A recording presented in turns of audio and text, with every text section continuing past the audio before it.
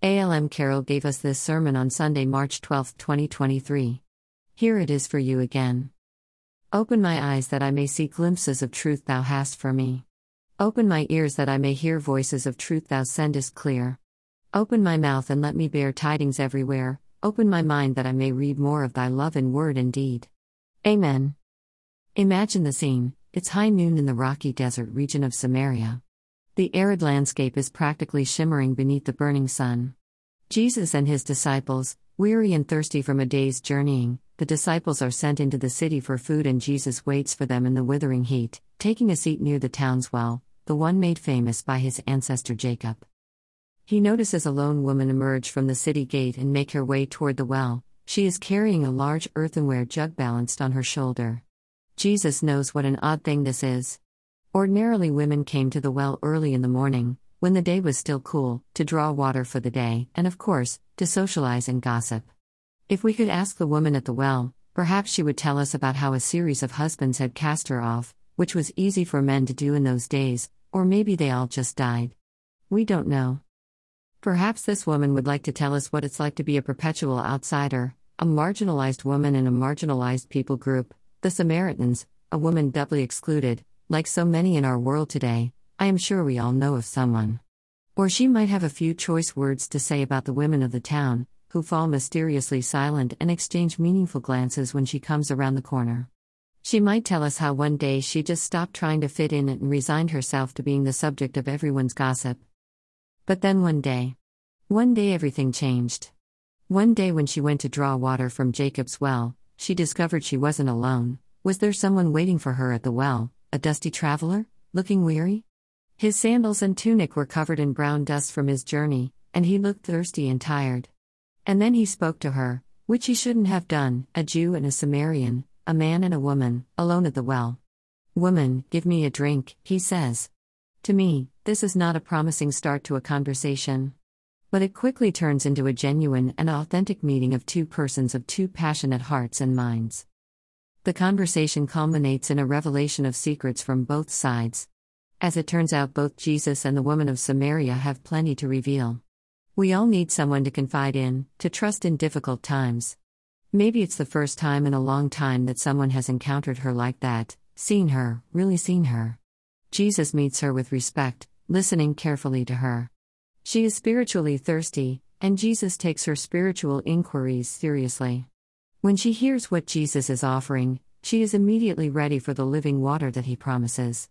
"Sir, give me this living water that I may never be thirsty or have to keep coming here to draw water from the well." Specifically, in this setting, Jesus is thirsty to reveal himself to the men and women who most need to hear the good news of reconciliation, in this case, the outcast Samaritans, long separated from the Jews. This is the point of Jesus' emphasis, in the story, on his coming to bring reconciliation between Samaritans and Jews, but the hour is coming, and is now here, when the true worshippers will worship the Father in spirit and truth, for the Father seeks such as these to worship him. Jesus thirsts for all people to be true worshippers of the Father. Jesus thirsts to share the secret of who he is with all peoples. And he chooses as his missionary to the Samaritans the woman at the well at noon. How one chance meeting changes everything. A woman with no name and a hurtful past, whose secrets she thought she had to hide, are laid bare in the bright noonday sun. The well at noon on a hot day in Samaria becomes, for half an hour, a place of grace and encounter, where this woman's deepest spiritual and emotional thirsts are quenched in Jesus. And Jesus, who thirsts to reveal who he is to God's people, but who is not having an easy time of it with the Pharisees and the Jews of his day, has found another disciple in the Samaritan woman. He has found in her someone with eyes to see and ears to hear, a woman ready to see God in him. Jesus goes to where the outsiders are and waits patiently for their arrival. He engages with those who are outside of his own social and religious group, and shows no signs of disgust, discomfort, or judgment at the secrets they divulge. Jesus makes no assumptions about this woman's past, her choices, or her personal morality. Instead, he encourages this woman to acknowledge the truth about herself and to see for herself who she really is, not by accusing her or damning her, but by compassionate listening.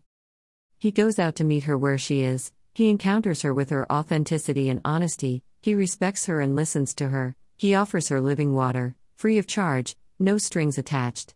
Now that is a model of ministry. Not everyone wants the water Jesus is offering. Not everyone wants to hear who Jesus really is. But this woman does. Her spiritual thirst gives her open ears and an open heart.